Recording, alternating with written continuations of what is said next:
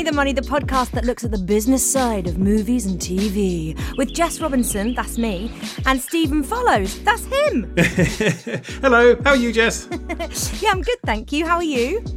I'm all right. I was considering putting together an Edinburgh show at the last minute, but based on our last week's episode, when I learned just how expensive and stressful it is, I decided not to. Do you know what? I have not been able to stop thinking about that.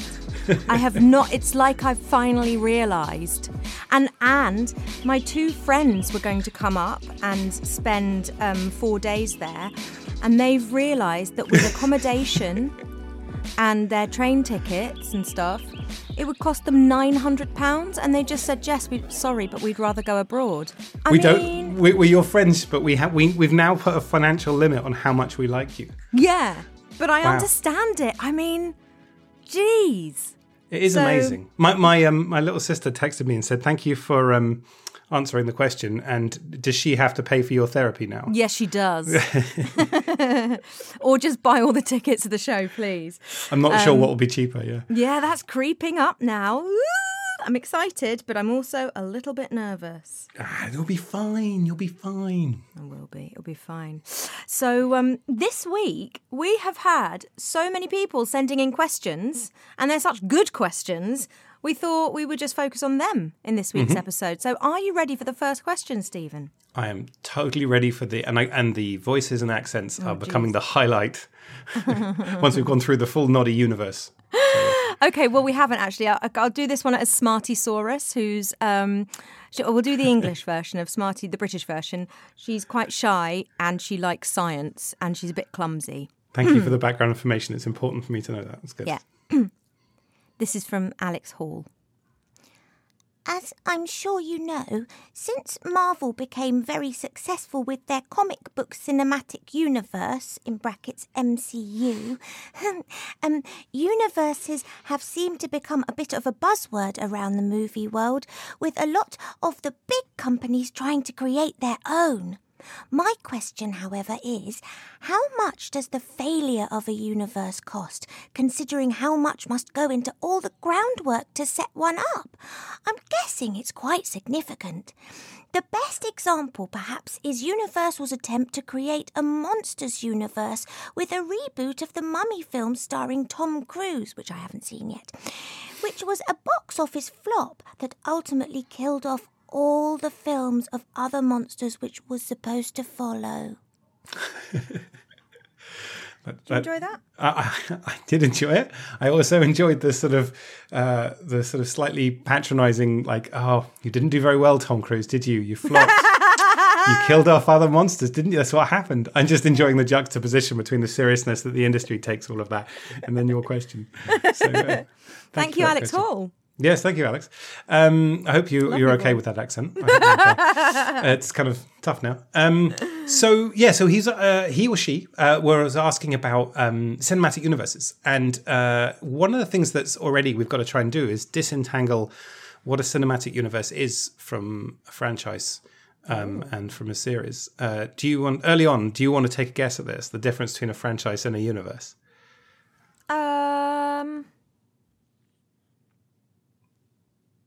No, I don't know the difference. No, I don't want to. I'm stumped. Go on. I didn't realise that was one of the answers I could give when readers write in.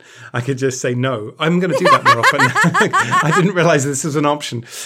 Yes, so it is a bit of a nebulous thing. There's no like one body or person who can like definitively say. But in general usage, there is actually sort of a difference. So is it the same characters? Now I'm interrupting. Is it like it can only like, for example, if it's a Smarty-saurus franchise, are the films only about Smarty-saurus? And if it's a universe, it can be about the other characters in Toyland. Yeah, I mean that's spot on. Well done, everybody. So yeah, like it tends to be a franchise will follow one journey, and it may follow literally one character or one group of characters, or it might evolve and they might change. But fundamentally, like if you think about Fast and the Furious, there's sort of one main storyline that's going through, however bonkers, and then there might be spin-offs like Hobbs and Shaw, but they're seen as spin-offs. And so enough spin-offs and you might create a universe, but a universe is sort of lots of disparate, different stories that maybe told separately or together. Like, for example, the Avengers film had like things like Captain America and Thor and things like that, and then there was the Avengers, or in the UK it was called Avengers Assemble, because people thought we'd get confused with the 1960s TV show. That's the level that we're at, and that's not the level people think we're at. But yeah, so they then came together to be in one film, but then they also went on to have their own films. There's a new Thor film coming out, Thor 4, God of Thunder. It must be 4, right? Yeah. And so, yeah, the universe is all these things coming together and moving apart. And the studios massively prefer universe because it's a lot more flexible. You know, you can imagine if you've got one person, like whoever's playing James Bond, if they want to carry on playing James Bond, they have quite a lot of power to say to the studios, I'm not going to do it, or I want this money, if they're out of contract, obviously. Right. Whereas with the universe, you could say, well, this film that we want to do as part of our universe is actually proving quite expensive, or the star is proving a problem. Let's jettison them. And also with things like Star Wars, you can make TV series, like they've got the Boba Fett TV series, The Mandalorian. That's all part of the literal universe of Star Wars, as well as the figurative one. Yes. And so that's a lot more flexible for them. And so if we look at box office gross, which is just cinema takings around the world, the Marvel Cinematic Universe, the MCU, is the biggest. It's about $26.5 billion so far. Which is huge, across about 28 films, more coming out. That's more than Star Wars. That's 2.5 times what Star Wars has grossed. Wow. There have been more films, though. So, yes. But it's 2.5 times, and there's only been sort of twice as many films or so. But yeah, so the MCU has been doing very well. And then you've got Spider-Man, which is interesting because they sort of rebooted that universe a few times. And it also now overlaps with the MCU. So you could say the MCU includes some of the Spider-Man films, but they're made by different companies. So already this idea, we've already got universes collapsing. Oh, yeah. So that's kind of complicated. And then you've got the Wizarding World, which is 9.6 billion. And that's all the Harry Potter. And so Harry Potter itself, you'd probably regard it... Beasts. Yeah, exactly. So you'd probably have regarded that as a series until the Fantastic Beasts. So a series can become a universe, but I don't think a universe can become a series. It's kind of... But it's funny, though, because we think of it as a modern phenomenon, and it definitely is a big thing that's going on now, and the MCU has kicked off, really heightened everyone's attention of, wow, we can make a lot of money and have a lot of control. But it's not that they didn't exist before. It may not have been used the same language. So if you go back in time, there's a lot more of an overlap between series and universe. But there's one that's had... So it's Chinese films, a character called, it's a real person, but a character called Wu Feng Hung, and had 123 movies over nearly 70 years of movies. Oh my So the first one was in 1949. But that's not so the problem when you look at like how long a series has been going, all you're doing is counting the first film and the most recent film. And so when you do that, The Invisible Man had a film in 1933, and then it had one in 2020. So that's been going I did not like that one. Really? It was a bit too scary. Oh, really? So we've found your limit now. This is where we're sort of calibrating your film tastes. I was expecting it to be like a thriller, more of an action, something cool, and it ended up basically just being a horror. And I just wasn't ready for it. Would you have liked The Semi-Visible Man? Would you like to have known where he was for more of it? I would like him to be completely invisible apart from a willy. You know what? Somehow I knew you were going there. I'm pretty sure those films exist. I'm such a child. Yeah, but I don't want him to do anything with his willy.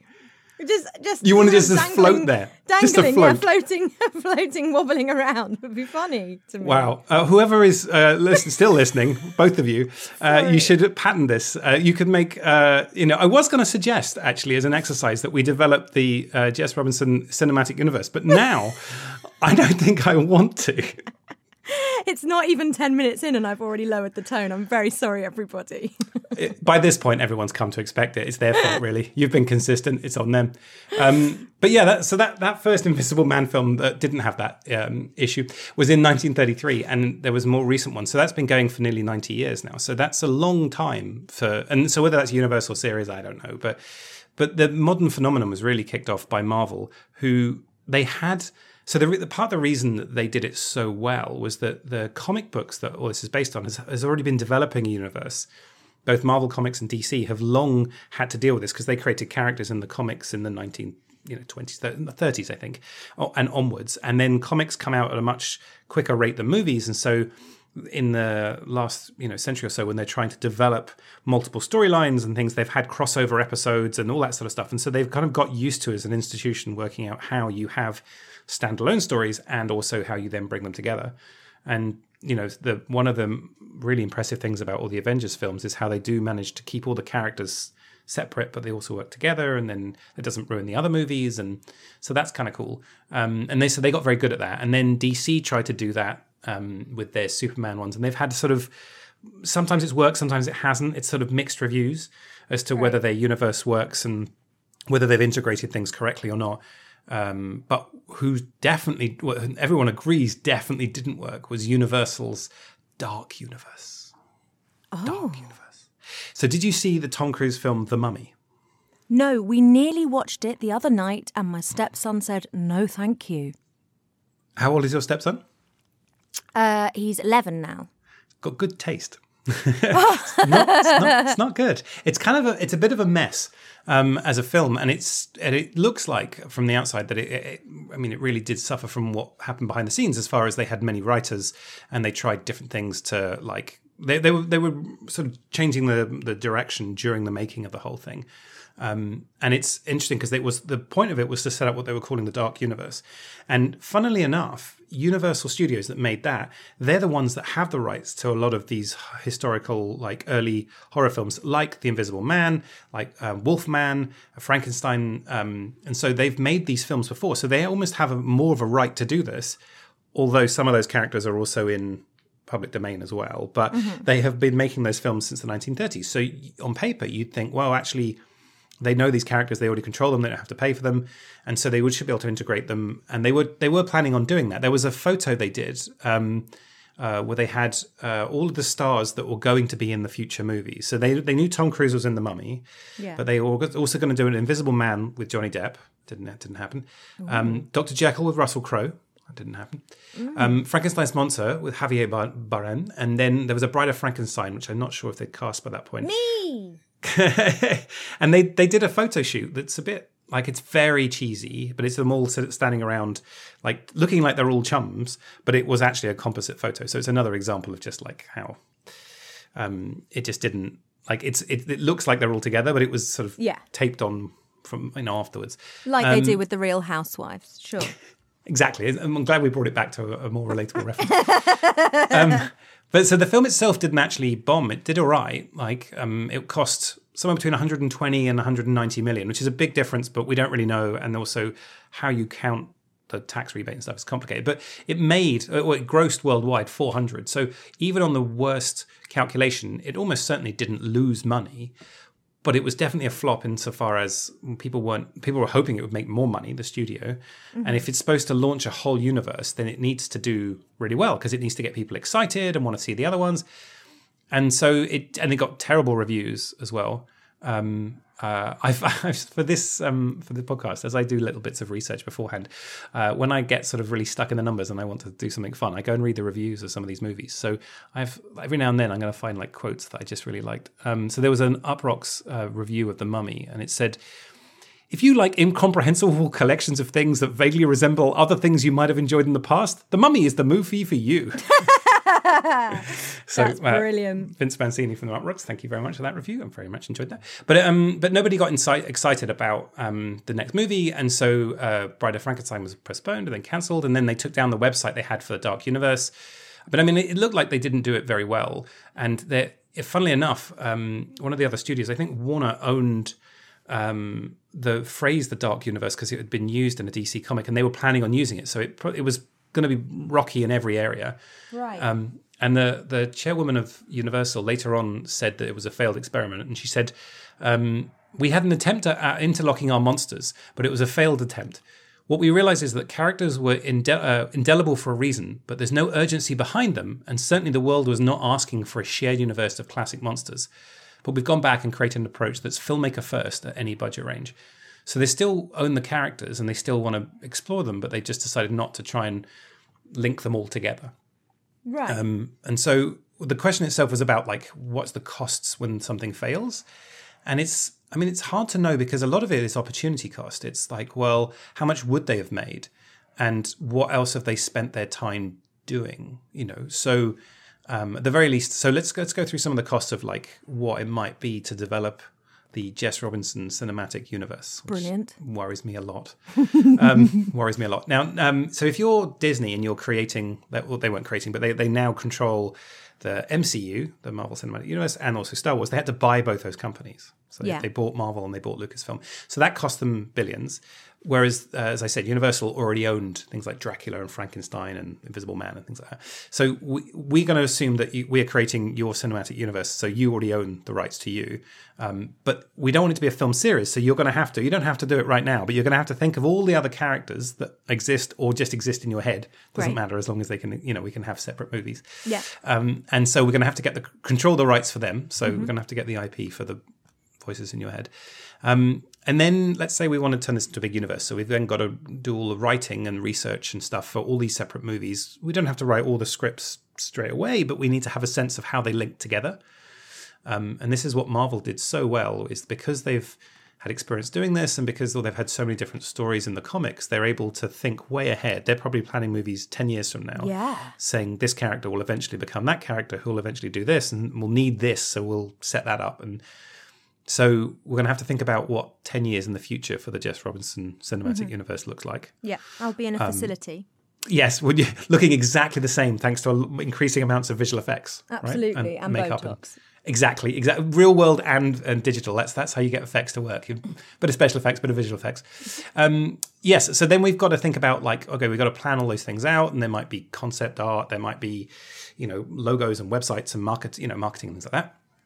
And then me as the studio exec, so I'm spending a lot of my time on this. And studio execs, I looked up how much they're paid, and it's tricky to tell because they get salary and shares, and so I can tell you how much they get, how much a lot of these guys got last year. I was about to correct myself, but I think these are almost all guys.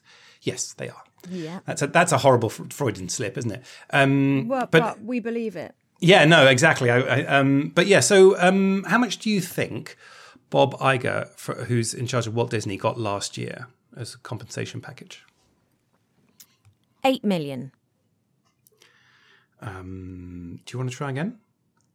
My higher or lower? Higher. Oh, fucking hell. Okay, if it helps. 20 million. Over that year, the stock performance of Disney went down 13%. So the idea being, like, if you're saying to somebody, well, the CEO gets paid a huge amount of money because they are, shepherding the whole thing, and it may or may not be his fault. I'm not saying that, entirely it's up to him. It's just that's the argument for this. Well, no, he got $46 million. Jesus. Which is Jesus and shit all at the same time. Let's have a check about Andy Yazzie, who's from Amazon. What do you reckon that the C-suite of Amazon should get? Well, I feel that if you're asking about Amazon after Disney, it's got to be an even bigger number. Otherwise, it will be boring. Well, their stock performance went up by 5% over that period, so if that helps. This is his performance. 5%. 58 million. I appreciate the specificity. 212. Fucking hell! Excuse my language. And then let's do Endeavour Content. So we talked about Endeavour Content last week. This was the arm of the agency that's subsequently been sold. But Ari Emanuel, who apparently, and as far as I can see is accurately, was the model for Ari Gold in Entourage, the sweary agent. He got a pay and bonus and also vested some stock. How much do you think he got paid last year? 556 million. 308. So on average, you probably got them all right. But yeah, a third of $1 billion. Just in 2021. So if we're saying that those, that sort of range of person is like the reason they're in the top job is that they can create these universes. They have the power to create a universe. Then the opportunity cost. Let's say that whoever was in charge of Universal over the years that they were developing the Dark Universe, the fact that Dark Universe didn't happen or didn't work. Yeah, it didn't happen eventually. It didn't become a big cinematic universe. Then you could argue that some of that money should be sort of put onto the ledger of how much was lost when it fails, in answer to the question. We're then paying for talent, for actors. So Tom Cruise apparently got 13 million for The Mummy, although he would have got he's got a massive back end. He would have had a huge, he would have had what we would call it. Shouldn't body shame. Well, the industry term is he would have had a healthy back end. So I think at his age, that's impressive. But yeah, so he would have still got a lot of money because the movie said still performed well. Who knows, maybe 50 or 100 million, I'm not sure. But he got a load of money. And if that's okay for the film, but also if you're trying to set up a universe, then that's a sunk cost. That's a shame. Yeah. And marketing. And then, as I said, like what could have been. So there was a case, this was about 20 years ago. So people didn't refer to it as a universe at the time. It was seen as a franchise or a series, but you could imagine it would have otherwise become one, which was there was a Matthew McConaughey film called Sahara. Right. And that was based on Clive Custer's character, Dirk Pitt. D-I-R-K and then surname P-I-T-T. That was like a character that's in quite a few books, and so everyone was really excited. Great, we'll make this film Sahara, and it will make a load of money, and then we'll be able to make more of them. And you could imagine if it was done nowadays, that would become a universe and whatever. And certainly if you've got a load of novels and they're successful, then you can imagine you can just pick stories and moments from all of them. But the budget, they went over budget, they should have spent about 80 million and they spent 160. It's quite considerably over budget. I don't know how your Edinburgh show is going, but I don't think it's going to go 80 million over budget. But I also suspect that you're not doing what they did, which is it went to court and everyone sued everyone else. And the producers and the author really fought it out. They fought it out for about 10 years in various court cases. And apparently the legal bills got to about 20 million. And there was loads of things that were leaked about it. That was one of the reasons it was interesting for us as watchers, because we got to see various accusations they were making. And for example, part of the reason the budget climbed so much was of bribes to the Moroccan government. So maybe that's what you need to be doing for your... I think I do. Yeah. I mean, if you're not bribing the Moroccan government, are you really living? That's my question. I think the answer's no. No, I think this is the sign. Although obviously this is now we're talking about Sahara, which didn't work. But so there was an example, and we're hearing this a bit with Pirates of the Caribbean. Again, not a franchise, not a universe, but a franchise or series where there's lots of accusations that Depp's agent said that he's not in the sixth film because of the allegations of abuse from Amber Heard. We don't know. Obviously, I can't say anything about what actually happened when it comes to the allegations, but we don't even know if he's not in it for that reason or whether that was something that the agent said so that when they're claiming damages in court, it could be higher. But it's definitely true. He's not in the next film. And you can imagine if he'd had a more kind of sedate personal life for whatever reason, there almost certainly would have been a film and he would have got 20 million and all that sort of stuff. Yeah. So it's not always possible to know why something failed, but and also not possible necessarily to know exactly how much was lost. But if you look at the MCU making $20-something billion gross, then you're thinking there could be quite a lot. So yeah, there's a lot riding on that, and you can imagine a lot of money is being lost and potential money. So are we committed to doing the given that how much we might lose if we get it wrong, the Jess cinematic universe? Should we do this or not? I think yes, because I'm really used to losing lots of money with Edinburgh. I feel like that's what I've been warming up to all my life. To be fair, that might be your main skill. Sure. Voice is number 2. Number 1, losing money. Shoving money down the toilet. Yeah, I have a friend who's a serial entrepreneur, and he's had loads of successful investments, but he's also had a load of failed ones. And he was going to write an autobiography with something like "I lost 3 million, and so can you," which I just thought was a great title.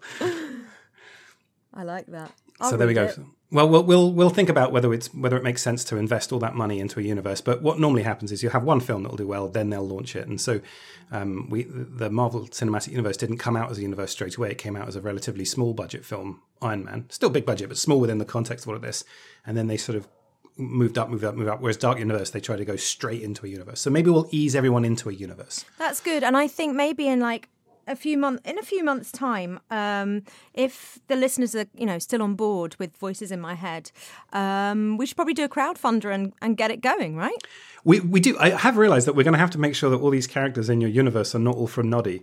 No, some of them will be my mum. Well, as long as she signs away her rights, that's fine. That's fine.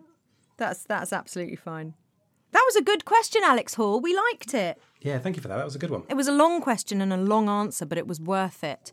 This one is a shorter question, and I think you just need a one-word answer for this. This is your challenge. This is from Joe and Charlie. I don't know whether Joe and Charlie listened together and wrote it in, or Joe and Charlie just asked the same question. I think Joe and Charlie are married. Mm-hmm. And they say, how much control does the director have over what people get paid on set? Does this change with the scale of the production or the prominence of the director? Now, given that only Charlie was talking, what happened to Charlie halfway through that? Both of them!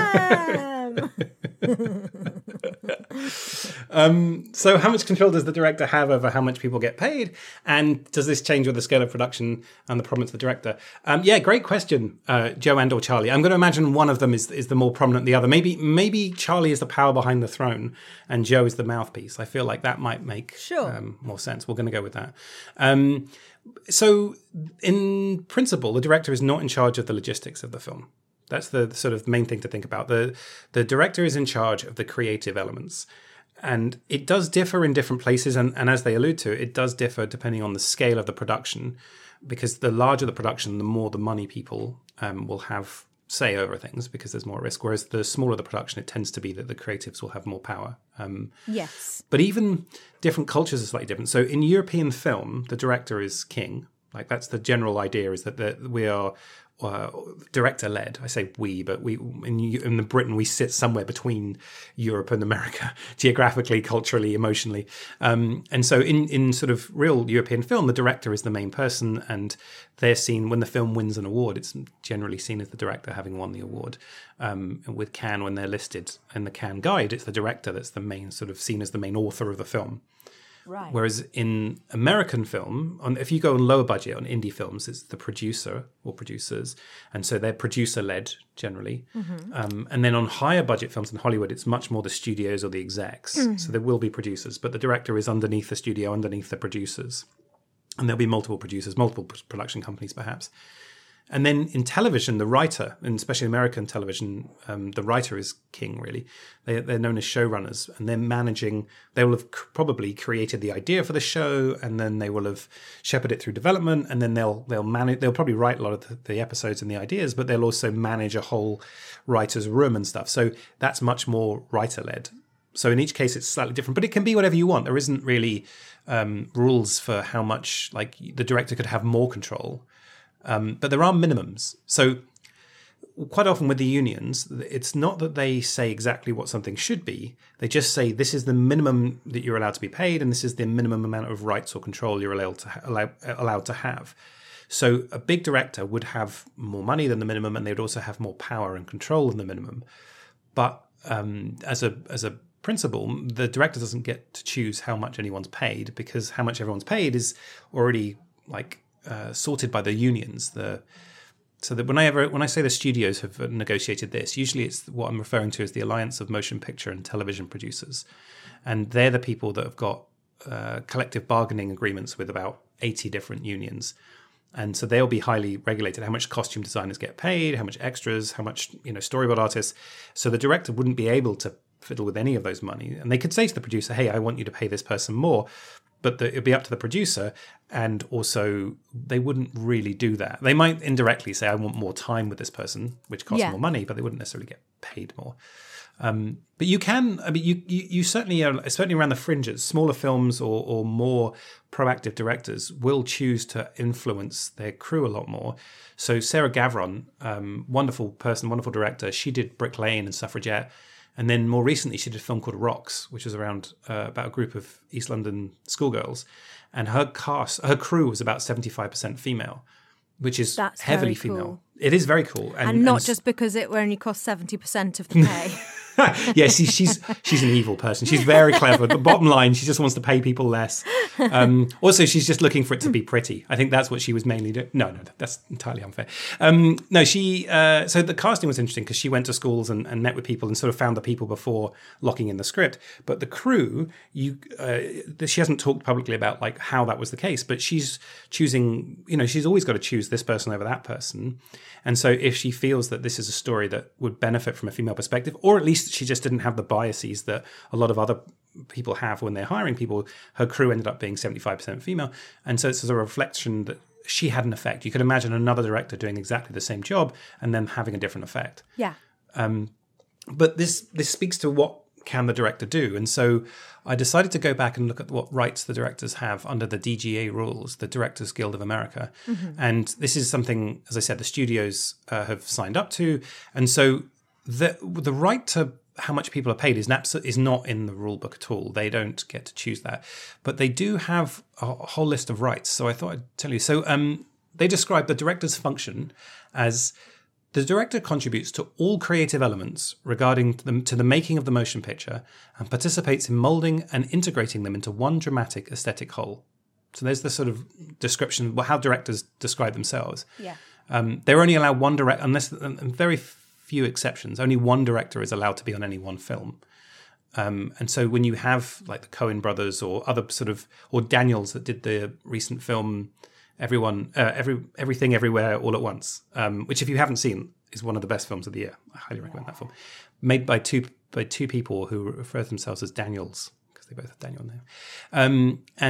So that you have to get permission from the DGA, and they sometimes don't give it to you.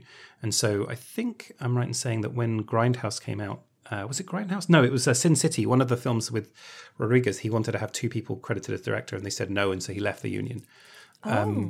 Yeah. But so the director's got the right to participate in all decisions concerning the selection of cast and other creative personnel. So the right to participate is a bit different to gets to pick whoever they want. But they have also another right they have is the approval rights to third parties and any other creative matter involving the production, for example, the script, locations, set designs, construction, shooting schedule, and post-production shooting. So that's approval rights. So that's quite a lot. And then there's a number of these sentences which you can imagine if they were written as they are intended to be written, they would be very sweary in capital letters. But the final version that comes out in the official document is very sort of, considered nice. So it says things like, the producer shall, in good faith, consider your advice and suggestions. Ha ha ha. Exactly. But there is keep also your fucking nose out. And then another right they have, the producer may not discriminate or retaliate against you because you assert your creative rights. There is literally a non-retaliation clause. They've had to say explicitly the producer is not allowed to retaliate against you because you assert your creative rights. Right. Which is funny. Also, there's things like no person already assigned to the motion picture may replace you. So if a director does get replaced, it can't be somebody already on the production. Okay. Which is interesting because I presume it's because producers or writers or other people have thought, I can do a better job and just sort of elbowed that person aside. Yeah. Exactly. You've gone very distant. Have you moved away from the mic? Oh, I'm sorry. Here I am. you know we're doing a podcast, right? Oh, yeah, sorry. I'm so sorry, everybody. I was just drinking my tea. Oh, yeah. Well, that's allowed then. I got tea as well. But then there's also the next tier down from so you don't get to choose how much they're paid, but you have to be consulted as to who they are. The next step down from that is saying, well, they have to tell you at least. So in the DGA agreement, the producers agree that the directors must be told all the creative personnel. This is when they first come up with the project. All the creative personnel already employed.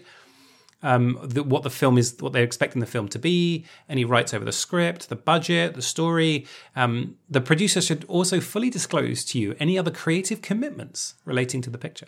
So you're supposed to be told everything about this. And you can imagine that comes out of years of not being told this, not being, oh yeah, we've signed, this person's going to write it. We forgot to mention that when we negotiated with you or whatever. Okay. Quite nicely, the producer must provide you with a private office at the studio and a private facility on or next to the set.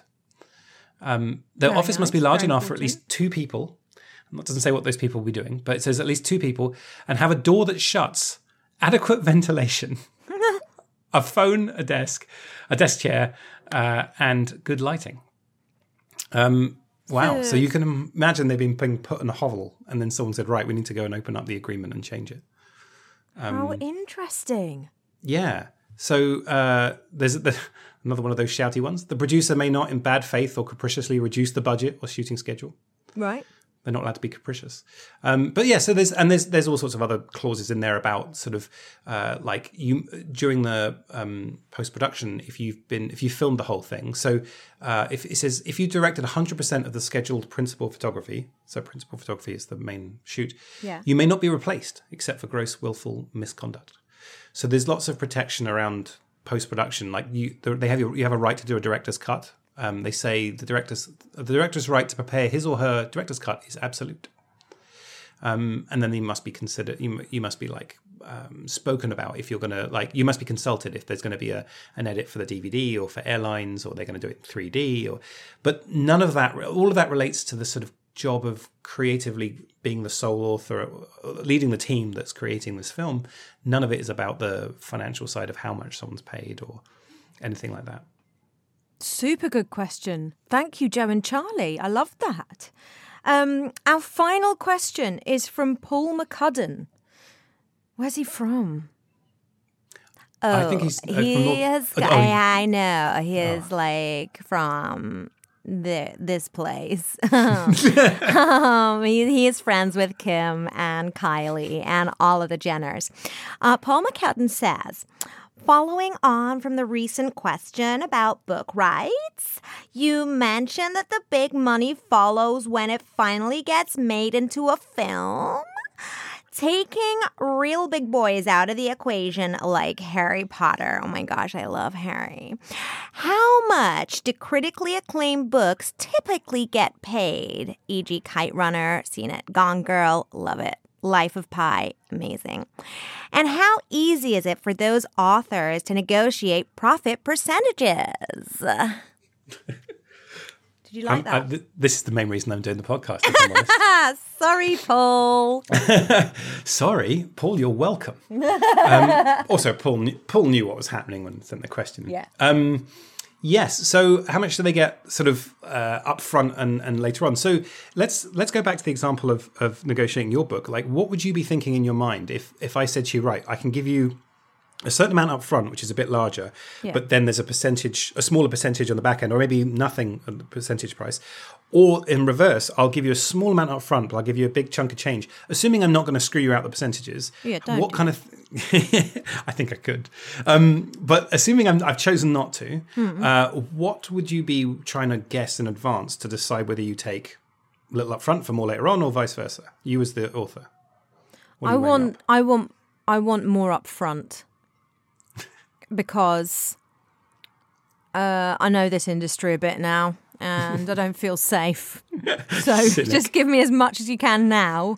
And then if because I bet I'd be wheedled out of my percentage somehow. There's going to be an awful loophole, isn't there? So, yeah. Yes. I think everyone will be trying to wheedle you at some point during that negotiation. So, all right. Well, let's assume you're not going to get anything later on, or at least you've written it off. It's a negotiation between you and I, and me being the producer of the studio. What's going to give you more power to ask for more money? I will let you Careful. choose who. No, I won't. What will give me more power? What could happen in the world to make it so that we have a negotiation that gets more, you get paid more up front?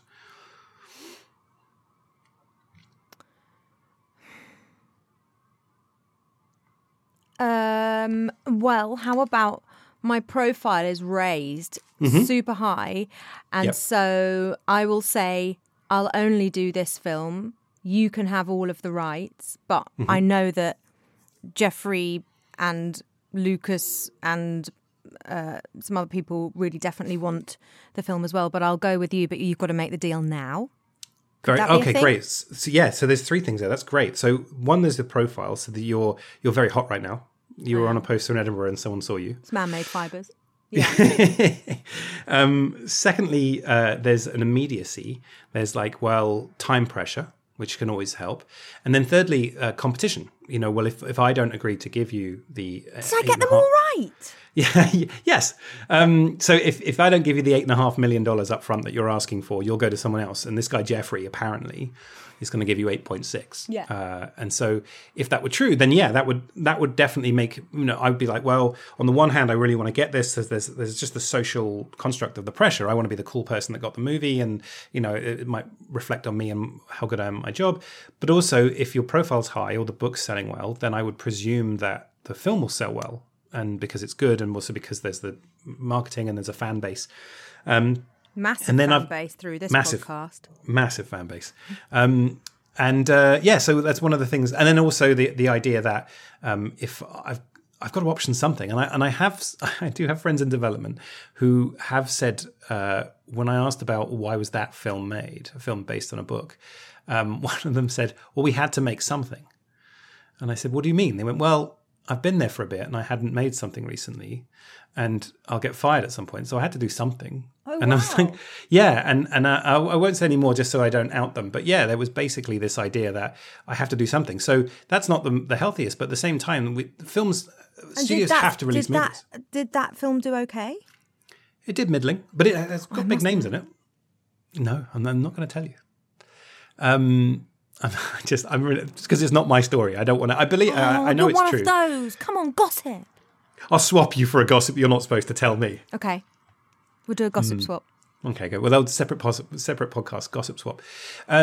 So all those factors will come into play. So if your book has already come out and it's already been very successful, then you're in a very strong position. So, for example, Gone Girl had sold like 2 million copies from a fairly unknown writer. She'd written a couple of books before, and it was a very good book, hence why it did so well. This was Gillian Flynn. Yeah. And then it came out in June 2012, the book. And then by the end of the year, it sold already 2 million copies.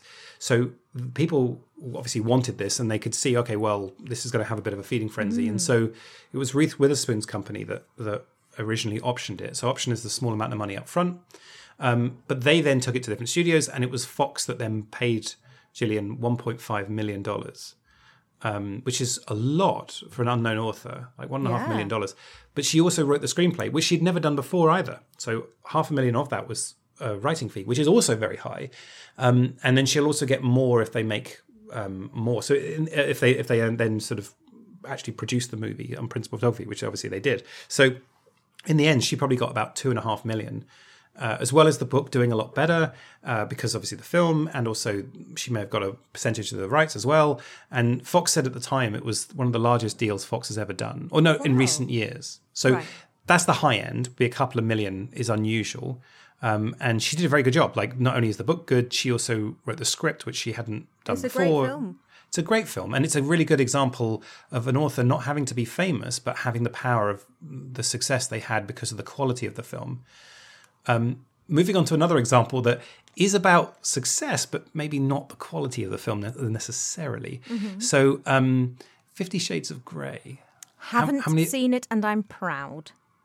Mm-hmm. But I might want to watch it now. You know, I've read them. Have you? Yeah. So years ago, I had a gym trainer, and she was telling me about them. She was reading them, and she was like, "They're really good." And I was like, "I'm sure they're not. Like, I'm sure. Like, I've just heard enough. Like, nothing about them appeals to me." And she was like, "No. Honestly, read them. They're really good." So I read the first one. And it's really not very good. It's very easy to read, but it's really not good at all. And I was just like, well, I read it quite quickly. And I don't read a lot of fiction anyway, so it's taken up a big percentage of the fiction books I've read. And I was chatting to her about it often. She kept saying, no, it's really good. And then when I finished it, I went back to her and went, it's not. It's really bad. She went, no, the second one gets better. And I was like, are you sure? And she's like, yeah. So I read it, and it didn't. And so I just completely believe. I think the second one is the one that ends with, it's all told from Anna, the character's own personal point of view. But at the end of the second one, I think, she flips to someone else's point of view entirely. It just like cuts to someone else's head, which is the weirdest, and it really bothered me as a writer. I was like, this is just terrible writing. And then I had to complete the trilogy. So, but the journey of making the book. Sorry, funny that you read it. I know. The thing is, I said I read a lot of non-fiction, but I don't read much fiction. And the 50 Shades trilogy looms large. Wow. I'm crime thriller after crime thriller and hardly any non-fiction. You're Gone Girl, I'm 50 Shades. That reflects terribly. But when you look at I'm not impressed with the writing, but I'm very impressed with the author, E.L. James, as far as her journey, and I'm really pleased for her, what she's been through and what she's done. So it started as Twilight fan fiction. So whenever you think that it can't get worse, it actually sort of goes lower. So she wrote Twilight fan fiction, following the two characters, Edward Cullen and Bella Swan. And she wrote under the pen name Snow Queen's Ice Dragon. Oh, God. And it was all fan fiction. It was all public. And as it got all this sort of kind of sexy, I think it was called Master of the Universe. And as it got too sexy, the fan fiction collection, community said, oh, this is not the Twilight that we know. So she sort of self-published it she changed the characters' names, find and replace, and then put it on her own site and then self-published it, and it picked up and it did better and better and better, and it sold huge amounts. Wow. I mean, I think it's sold more. The whole trilogy of books has sold more than any individual Harry Potter book. Wow. Yeah. And I read somewhere a while ago, which I thought was really interesting, is that it came out at exactly the time where the Kindle and other e-readers were coming out. And so the success of the e-reader and the success of 50 Shades are integrated, because you needed to have reasons. Why would someone buy an e-reader? Well, then there were these salacious books. You wouldn't necessarily be sitting on the tube, everyone knowing you're reading essentially porn, but no one knows when you're reading anything. Everyone thinks you're reading Jane Austen. Actually, bad example, that's not a million miles away, but everyone thinks you're reading War and Peace, and actually you're not. And so the sort of being able to read whatever the hell you like no one knows what you're listening to on the tube either, and so people can have a wider range of things because they don't feel like they're being judged. So it was kind of time and place, but just to sort of have some fun, I read some reviews of the original book. Would you like to know what Salman Rushdie thought of 50 Shades? Yes, I would, please. He said, I have never read anything so badly written that got published. Made Twilight look like War and Peace. The Huffington Post said, as a reading experience, 50 Shades is a sad joke, puny of plot. And Maureen Dowd of the New York Times said, like Bronte, devoid of talent, dull and poorly written.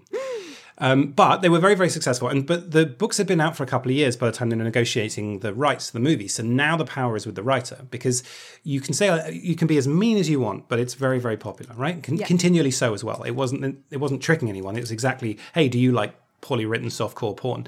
And people are like, yes, I do. We're like, well, here you go. This is the zenith of it. And so there was a bidding war between Warner, Sony, Paramount, and Universal, and Marky Mark as well, his production company, Mark Wahlberg's company. Right. So we could have, I don't know whether he was going to cast himself in it, but we missed that chance, unfortunately.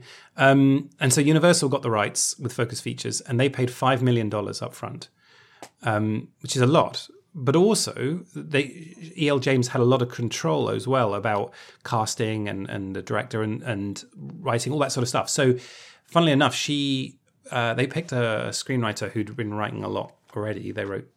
She wrote Saving Mrs. Banks, Mr. Banks, and things like that. But for the second and third film, she hired her husband to write it, who, to be fair, is a TV writer, but not of the sort of same scale as the other ones. But I guess if people aren't going for the plot, it doesn't matter so much. No. But I then wanted to look up, because I thought I was going to be mean about the books and the films. And so I thought, you know what, I'm going to see how they performed financially. And so I compared the first three Matrix films and the three 50 Shades films. And the first three Matrix films cost $365 million to make, whereas the 50 Shades films only cost $150. So it's well under half the budget price. But the box office of the Matrix was $1.6 billion and 50 Shades was $1.3. So 50 Shades did nearly as well as the first three Matrix films on half the cost. So it's very easy to be sniffy and good fun. But at the same time, people wanted to see it. And so when you have when you have that power, you can do really well. But the interesting thing about it is that these already existed. These books were already popular. Both cases were fairly unknown writers who then did well, and then the studios came calling. But when it's an established writer or a popular story, it can happen the other way round. And so with The Social Network, this is kind of trippy. The Social Network is based on the movie, Aaron Sorkin's movie, is officially based on a book that wasn't written when the screenplay was being written. They were both being co-written at the same time. Oh, wow. because Ben Mositz, I can't remember his surname. He was writing a book called The Accidental Billionaires, and had already got a big book deal. Was already an established. Everyone knew that it was a really interesting story. So the studio said, "Well, while you're writing this, we're going to get Aaron Sorkin to write the adaptation." And then Aaron Sorkin changed a load of things, moved things around. He was the one that sort of gave it the backbone of the court case across the whole thing and the flashbacks, and that's not in the original book. So they're similar, and officially the author would have got some money from it, but you could also say they both adapted the same true story. But the final example I wanted to give was that what do you think it costs up front to adapt a Stephen King book? Oh, to adapt a Stephen King, that will be lots because of, I'm going to say up front, Stephen King wants 50 million. Well, I can tell you that he got paid $5,000 for the Shawshank Redemption. What? Up front. No, so and so maybe more on the back end. I'm sure that film has been very successful. But his official going rate right now is $1. What? Because he so wants things to happen. Yeah, he wants power over them. So basically, he says, I want $1. And I want approvals over the screenwriter, director, and principal cast. I He also will get a load of the profits. So apparently he got 8 figures for the recent adaptation of It. So he's smart, basically. He can afford to, isn't it? yeah, he can afford to give up some of the money up front, but he's never going to have a movie made by people he doesn't care about. Like, I hated that director. And then also he's going to get a nice chunk of change. And also he does something really cool. So he has a scheme called Dollar Babies, where if you're a film student and you want to make a short film based on any of his not already existed unproduced or unsold stories, you can do it for $1. So any film student can make a film that's been adapted from a Stephen King story for just $1 up front. That's very cool. It is super cool, isn't it? So so I guess it all depends on the power dynamics and whether you trust the industry. Stephen King obviously has good enough lawyers to say, well, when I get a percentage of profits, I get a percentage of profits. Whereas E.L. James, or the author of Gone Girl, got money up front because they're like, well, I'm hot right now. It's selling well. Pay me. You know what I mean? You want my best-selling book. Only one person can have it. I want money up front and I want some power. So I think what you need to do if you want to improve your bargaining position for Voices in My Head is you're going to need to go and get really famous. Right. And you're going to need to get your books selling really well. I mean, like softcore porn level goods. Right. So if you do that, then we can negotiate a little bit. Sure. But until then, I'm still only going to I'm going to offer you a Stephen King figure up front, which is $1. Oh, geez. Guys, thank you so much for listening. I'm sorry it's ending on such a disappointing note. No. This is disappointing from your perspective. From mine, it's wonderful.